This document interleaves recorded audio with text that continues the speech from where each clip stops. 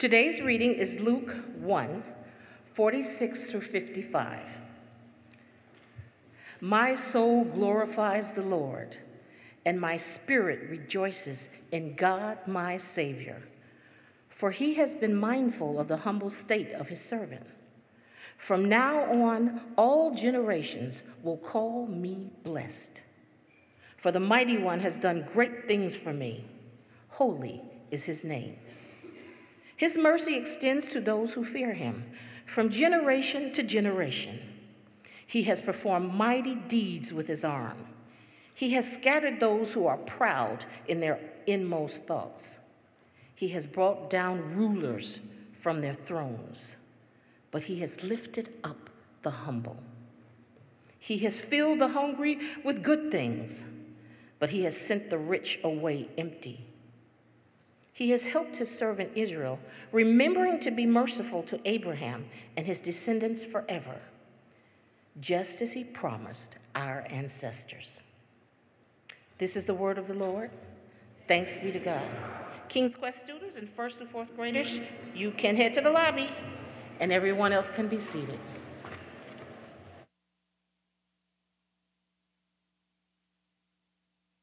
Do you need a hand? I get it. All right.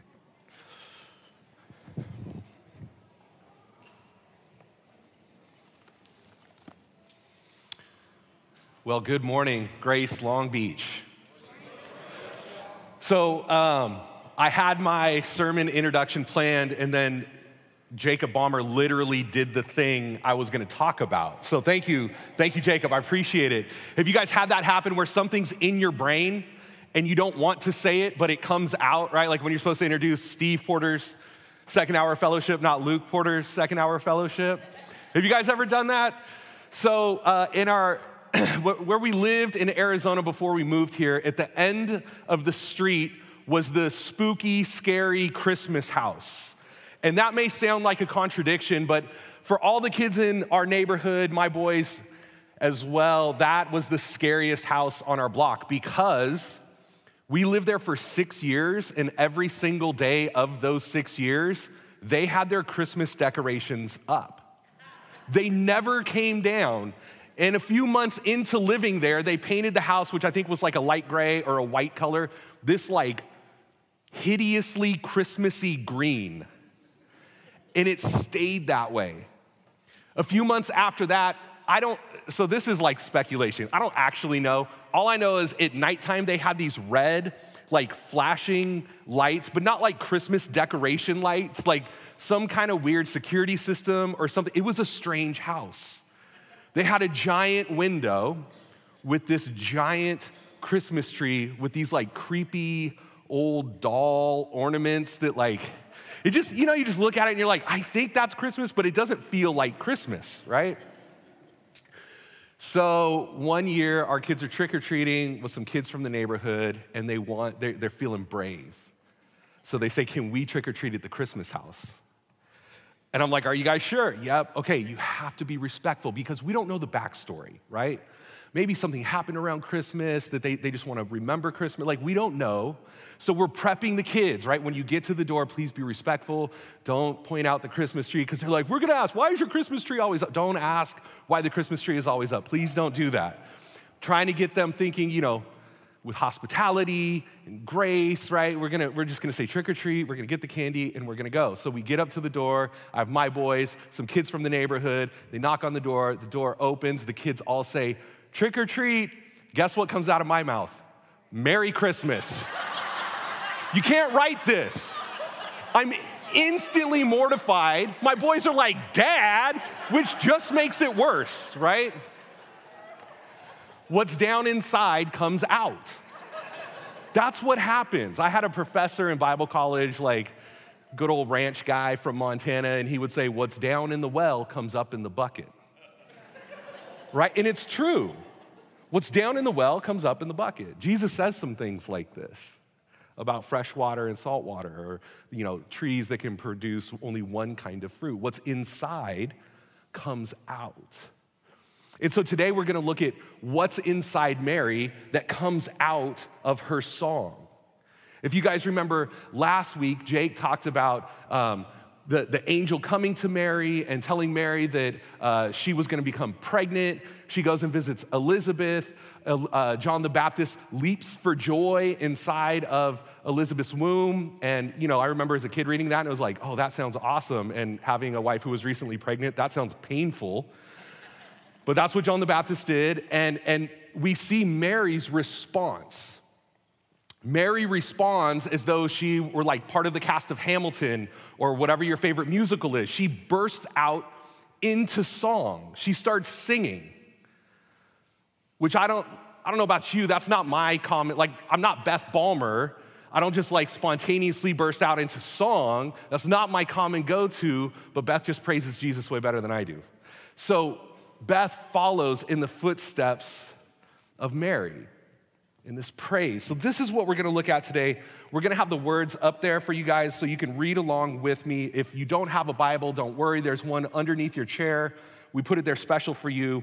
We're going to be on page 856, reading from Mary's song. This is what Mary sings, is a response to Elizabeth saying, "Blessed is she who has believed what the Lord has said to her will be accomplished." We'll pick up in Luke chapter 1, verse 46. And Mary said, "My soul glorifies the Lord, and my spirit rejoices in God, my Savior. For he has been mindful of the humble state of his servant. From now on, all generations will call me blessed. For the Mighty One has done great things for me. Holy is his name. His mercy extends to those who fear him from generation to generation. He has performed mighty deeds with his arm. He has scattered those who are proud in their inmost thoughts. He has brought down rulers from their thrones, but has lifted up the humble. He has filled the hungry with good things, but he has sent the rich away empty. He has helped his servant Israel, remembering to be merciful to Abraham and his descendants forever, even as he said to our fathers." Mary sees God everywhere. When you think of the words of her song, everything is attributed to what God is doing. He has been mindful of the humble state of his servant.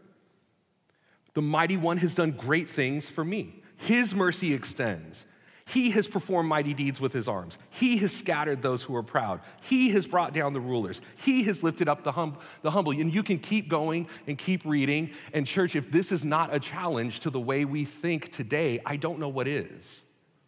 Because we've lost this sense of the divine interacting in everyday life. Because we know science and physics and medicine and all of these things that are good gifts from God. Don't hear me say these are opposed to one another. They just cause us to forget, right? So our middle kid this morning woke up and he was all congested and he had a fever. And so, we get the thermometer, right? And it tells us his temperature. And I forget that this piece of equipment that measures heat could, if I allow it to, remind me of the God who sees and knows. I forget that the Tylenol I give him, which will bring his fever down, is the outworking of Jesus who is reconciling all things. I forgot that our good Lord who gives us good gifts someday, way a long time ago, inspired someone to realize that acetaminophen, when given in the right amount, can reduce a fever. It's not God against science. It's God working through science. I forget to praise God that every morning, gravity still works. I don't wake up on the ceiling. I don't wake up going to the right or to the left. But the God who is faithful and reliable and consistent works through the laws of nature. So one of the things that happened in the Enlightenment is we have this concept of public truth. What is public truth that everyone can agree on? Well, the only thing people could agree on in the Enlightenment was science, the scientific method. So what we could measure, what we could test, that became the things that we could all agree on. Everything else became private belief. So I have my personal beliefs with my personal Savior. And it has nothing to do with public truth. what's true for everyone else. Now we move through modernity and its reliance on technology and science, and now we get to post-modernity where good luck arguing what's true. Here's the problem, church. The Bible makes very clear statements about what is true. The Bible tells us Jesus is Lord, whether we choose to believe it or not. It's making statements about public truth. This may feel really uncomfortable. The Bible's supposed to do that sometimes. You're okay. But Mary thinks this way. This is what Mary is singing about. Yes, we understand every 4 years there's going to be an election and there's going to be a different administration or, maybe with an 8-year span. But what the Bible is saying is that God is the one who lifts up rulers and takes them down. Yes, we understand that Tylenol is the pain reliever, but what the Bible is saying is God is the one who is the healer. Yes, I know I go to work and I have direct deposit and it puts the money in my account and I use my card and I go buy groceries from the grocery store. God is the one who provides food for my family. Those are not in contradiction to each other. Mary actually has a more biblical worldview than I typically do because she remembers these things. God is the one who fills us up when we're hungry. Yes, we can drive to In-N-Out and order the double-double. Thank God for those precious workers who prepare delicious food for us to enjoy. But God is the one who does this. God does that too. So I wonder if we would accept some challenges this morning. The first one is would you practice looking for God? Would you practice this week, maybe just one day this week, to try to be mindful? How is God providing? How is God sustaining? How is God the one who is acting in my world, in my family, at my job, in my neighborhood? As I drive down the street, my car keeps going because the gas and the spark plugs and I'm sure, where's Ted? I need like the car guys to explain how the engine works, but the engine works because God designed our brains to figure this thing out. The air pressure in the tires keep the tires inflated. I know that much. I know a little bit. Because that's how God designed his good creation to work. So I wonder if you guys would spend some time just practicing. Where could you look to see God at work? How could you notice him? Is it in that brief moment of rest? You know that moment like at the end of the long day at work when you finally like actually sit down? Like you may have sat at the desk all day, but like when you actually sit down at home and you have that split second like, oh, Jesus is the one who provides real rest. Simple as that. That's the first challenge. Mary sees God everywhere. I wonder if we would practice looking. So here's another thing that we have to notice about this passage. Is that Mary needs God. Mary talks about some things that have caused great controversy with this passage throughout history. Mary says things like, he has performed mighty deeds with his arm. That's good. He has scattered those who are proud in their inmost thoughts. That's good. He has brought down rulers from their thrones, but has lifted up the humble. He has filled the hungry with good things, but he has sent the rich away empty. Now, we have to wrestle with this. What's actually being said here? So here's the easy out. Mary's just talking about spiritual things. She's not talking about literal riches, but spiritual, those who are trusting their own spiritual riches. And what she's advocating for is that we need to trust Jesus with the spiritual things in our life. Maybe. There is truth in that statement. Church, throughout history, God's people have not only interpreted it through this spiritual lens. This passage has been banned from being read in public in at least 4 different countries. Britain outlawed this from being read out loud in India during the time of colonization because of what passages like this did in the minds and hearts and actions of poor people. Guatemala did the same thing. Argentina did the same thing. The Philippines, under the Marcos dictatorship, did the same thing. At least 4 countries in history have said, this passage is so problematic, it is illegal to read in public. It's inspired art like this image we're gonna put on the screen. So you can see at the top it says, cast down the mighty, send the rich away, lift the lowly, fill the hungry. There's Mary standing on the serpent from the garden with her revolutionary fist raised in the air. Okay. That should feel a little jarring. If you're feeling a little uncomfortable, that's why I put it up there. Because I think a lot of times we read the Bible and we just forget what this thing is. It's a book that we're familiar with, that we've grown accustomed to. We think of Mary singing, and our brains go to like Christmas time and Jingle Bells, and everything's happy. And Mary is happy because she trusts in the God who cares for the humble, for the poor, for the hungry. Remember, Jake did a brilliant job of framing this for us last week, right? This is Mary, the unwed teenage mom. Mary, who we'll see later in Jesus' life when they're presenting him at the temple, is poor. We know this based on the sacrifices they offer. This is a woman who needs help.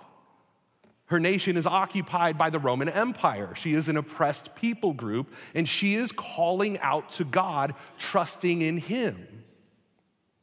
So if you find yourself in those demographics, this is great news. I remember taking a trip to Ecuador when I was younger, post-college. This was part of my conversion back to Christianity. I got invited to this conference that I had no business being at. It's for global youth workers. And I'm just a guy that helps out at a youth group in a random city in California and teaches a mission class. I had no business being there with these leaders, these missionaries who have done and seen incredible things. So we're sitting at this table, eating dinner after the sessions one evening, and they start telling these stories of seeing God at work in different places around the globe.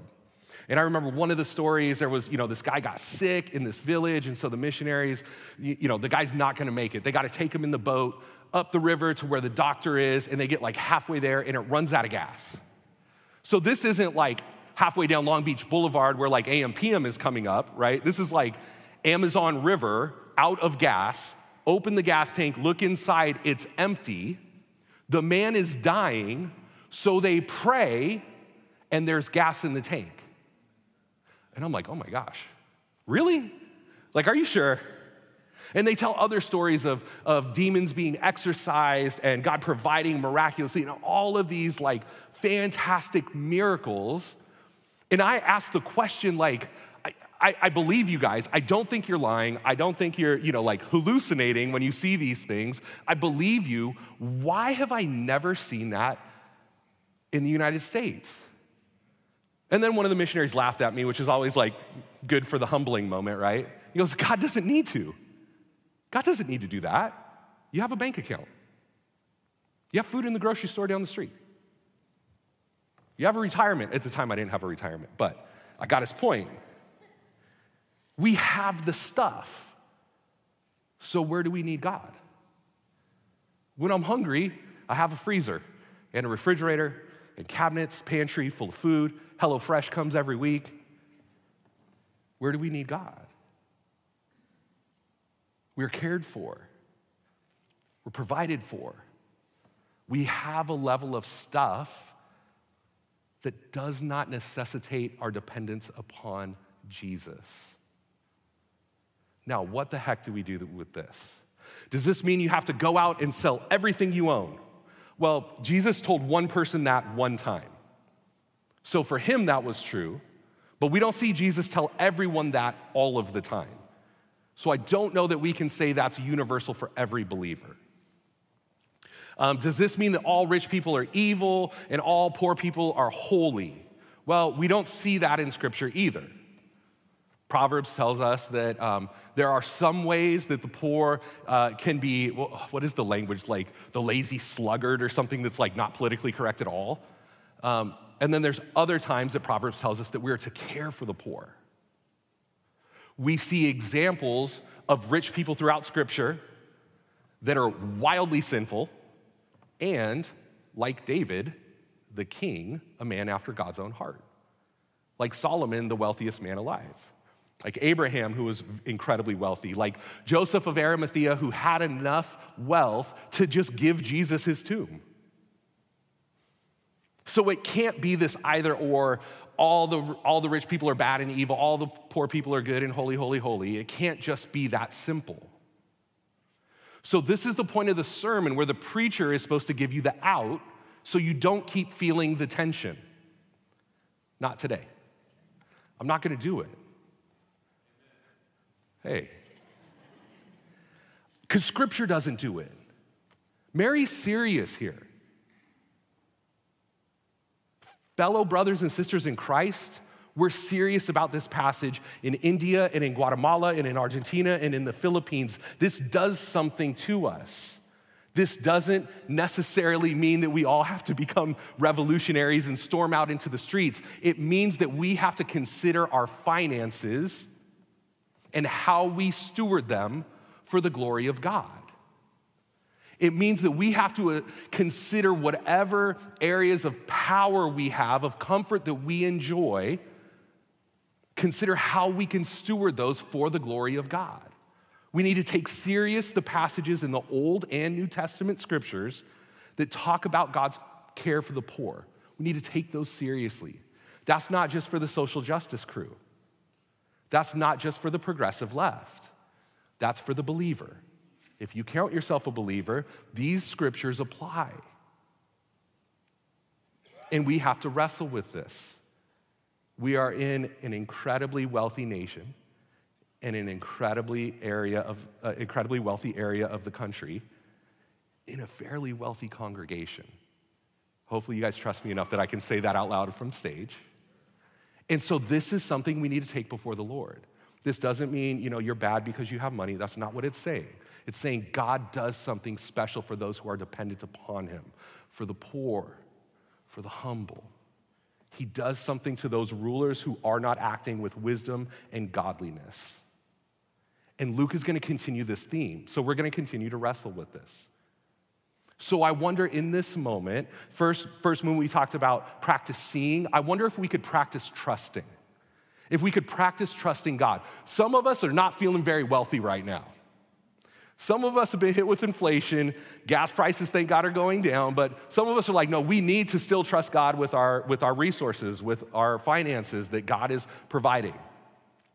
Some of us need to trust God with what he could be inviting us to for different stewardship on the sake of those who are like Mary, who are in poverty, who don't have it all together, who are in dire circumstances and can't help but cry out to God for his provision because they can't just swipe the card. So I think for all of us, this call, as we wrestle through these tough, I understand this is tough. This is a tough passage. But I would invite us to trust God through the wrestle. Trust God through that struggle of how will he provide? What could he be calling me to give up for someone else? He's good and he's in control. Hopefully we can trust him with that. All right? Now that I scared you guys, here's another thing we see from Mary. Mary praises God. What's down in the well comes up in the bucket. What's inside comes out. We had this interesting conversation in our preaching team meeting where, it depends, your perspective depends on how you interpret this, right? Is Mary, in this season of joy, oh yeah, all right, pregnant, woohoo? Or is it what in the world? Here's the beauty of Mary's song. Either way, from joy or fear, Mary praises God. Mary does what she knows. There's this thing, I've talked about this. You guys know that I used to do some kickboxing and boxing. And when you train, you get to a certain point where they have you spar with somebody else, right? That's like play fight, okay? And it's to practice, see how you're doing, work on your footwork, all the different things. What happens time and time again is whatever has not become muscle memory, but you just think you forget. It goes out the window, right? Mike Tyson, one of my favorite theologians, says, it's a joke. Thank you, Amanda, you got it. He says, everyone has a plan until they get punched in the face, right? And it's true. I've experienced this, right? I know all the things. I know where to keep my heads. I know how to move my feet, all the stuff. And then somebody starts punching you, and you do what you know you shouldn't do. But what feels most comfortable, like turn your head away or close your eyes or just like turtle up, right? All the things that they train you, don't do that. But when we encounter stress, we revert back to what we know. That's just natural. So a good indicator of where your trust is when a stressful time comes up, what's your first flinch? How much money do I have? Let me check my account. Who do I know that could put in a good word for me? These are all really good things. What are we gonna do? We got to plan. We got to get a game plan here. We got to set the budget. We got to figure this thing out. Or, hold on, can we just pray real quick? That reveals something. Is it, how can I rely on my own intelligence to figure this thing out? Or how can I rely on Jesus to figure this out?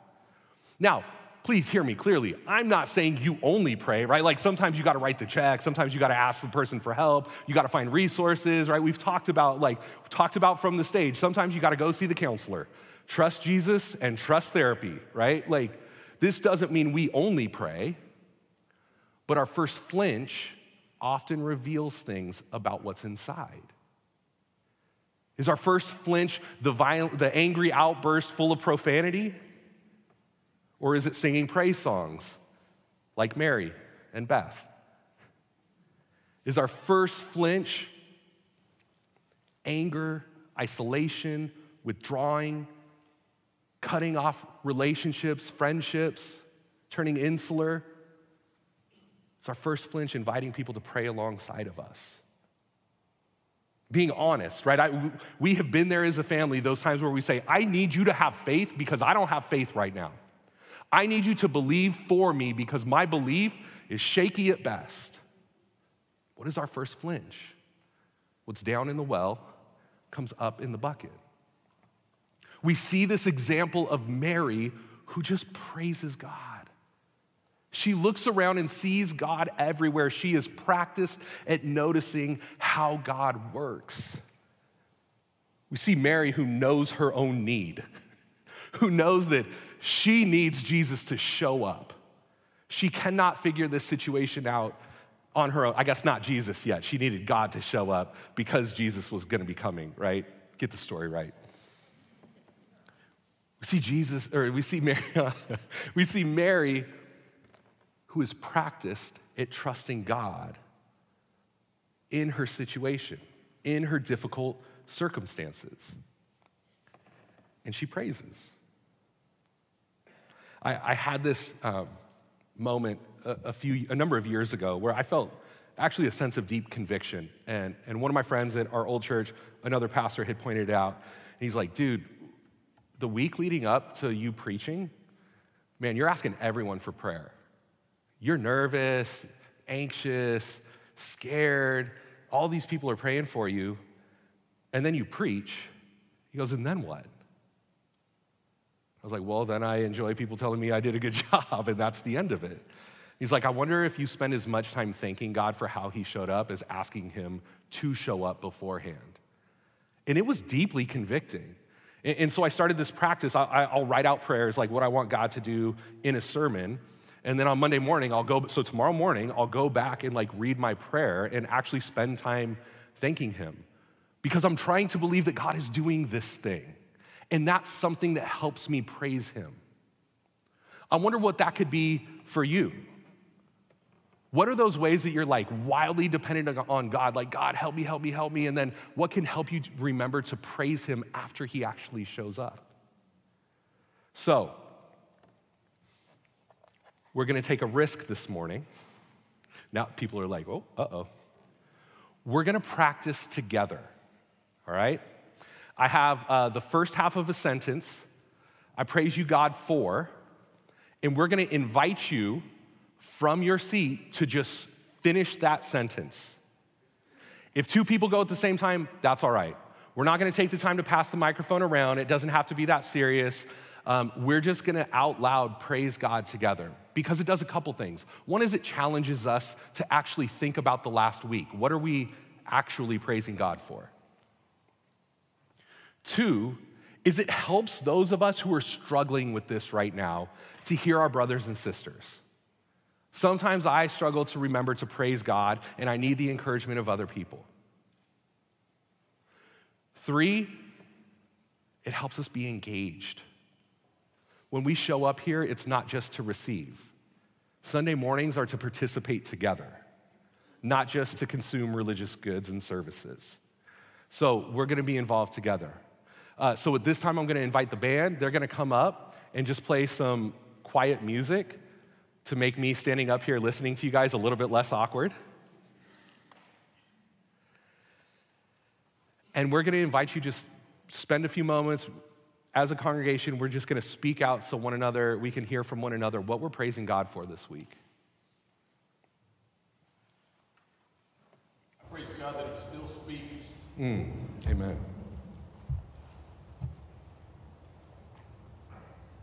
Praise God for the rain. Yes. I praise God for always providing. Praise God for healing. Praise God for joy and we are. Praise God that He moved us here. Amen. Praise God for my children.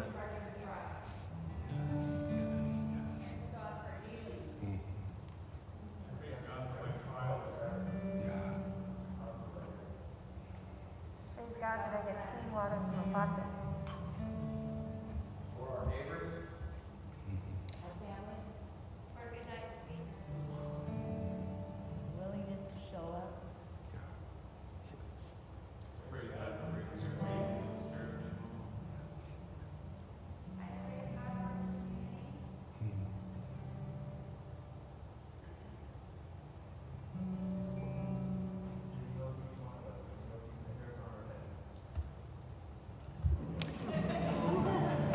So he praises God that he knows the hairs on her head. Praise God for this church family. Amen. I praise God for working through imperfect people.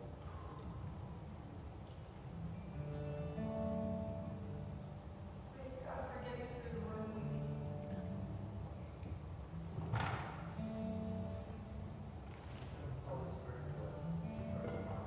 Yes. For His word.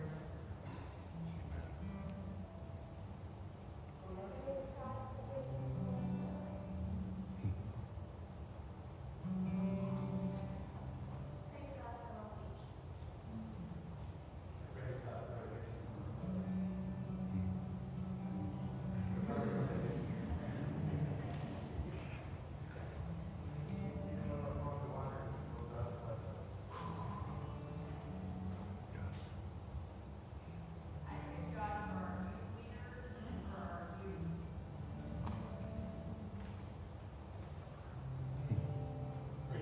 Kindness of others. Praise God for His faithfulness for His generation. Praise God for modern medicine. Praise God for veterinarians. Yeah. I praise God for His relentless pursuit of us.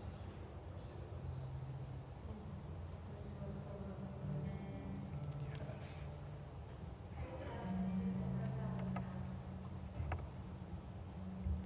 I praise God for instructors, teachers, and for empowering grace.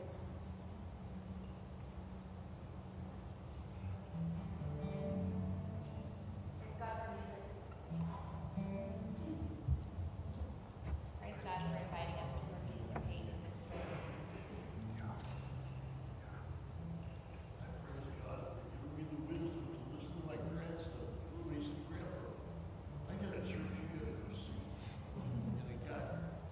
Wow. Loves it. Praise God for the daughter.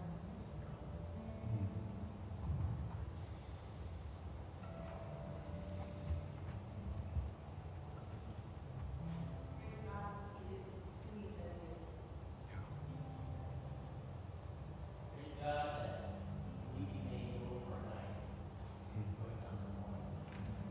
Amen. Praise God for His beautiful creation.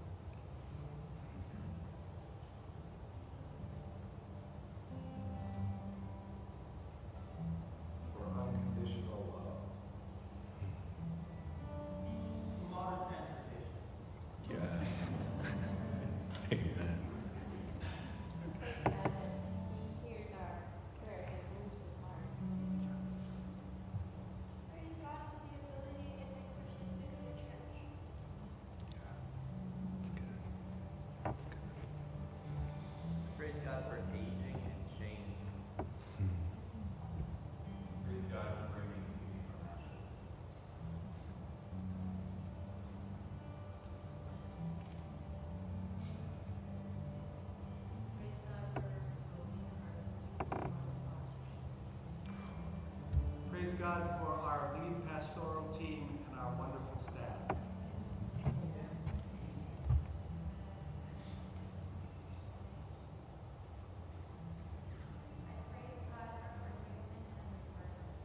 I praise God for still keeping my son alive.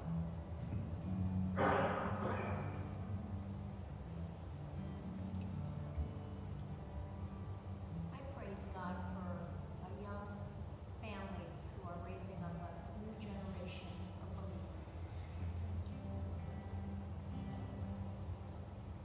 Praise God for my daughter's tears. Praise God for the forgiveness of sins, that each day is a new day, a new chance, a fresh start. Praise God for Israel. If you didn't hear that one, praise God for In and Out. Praise God that He loves us so much, He sent His Son to die for the unbelievers. Praise God for new day and chance. Praise God for the gift of hope.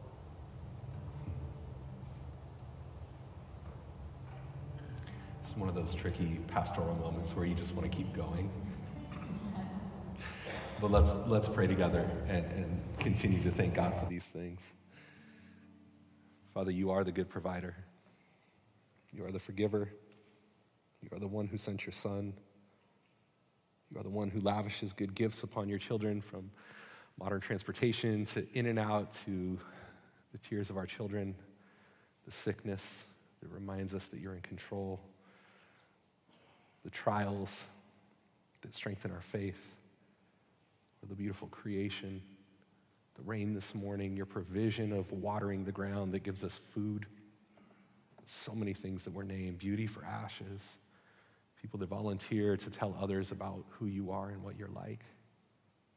Jesus, you're good. You're good to us even when we forget that you're good to us. And you're good to us when it's hard to believe and trust that you're good to us. I thank you for these moments that can remind us of how good you are. Lord, I'm aware I've been in rooms like this, watching the goodness go on and still feeling pain. You're a God who shows up in those moments also. And so as we continue our service, would you just continue to speak to us and through us to one another? Lord, we'll sing because you are worthy of our praise. We'll come to your table because it is life for us.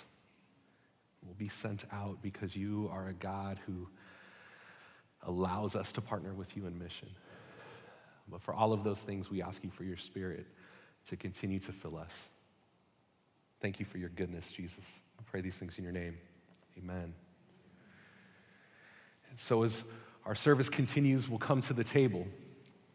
And one of the things I love about the table is there's so many different ways to approach communion. There's the heavy sermons of deep repentance for sin, and we need those. There's the expectant sermons of, we come to the table in anticipation of the feast that we'll have. And then there's a reality of all of the things we just heard, that God is still active and still invites us to praise him. And so, yes, we do wait for that day when he comes back, when every tear will be wiped from every eye and there will be no more sickness or death or pain or sin. But thank God for those moments in between, those glimpses of hope, those moments of praise. And so as we come to the table today, maybe there's a thing that you've been thinking of, man, God, praise you for this. Maybe it's something that you heard, God, praise you for that thing. We invite you to come to the table praising him. This is for anyone who follows Jesus. You don't have to be a member of our church. We invite you to the table. We'll have servers who will come forward. You'll be released by rows to come take the elements. A blessing will be spoken over you, and we invite you to bring them back to your seat so that we as a family can enjoy this meal of praise together. And so we'll invite the servers forward at this time. We'll invite Dave and the band to continue leading us in worship as we hear from God and as we respond to him together.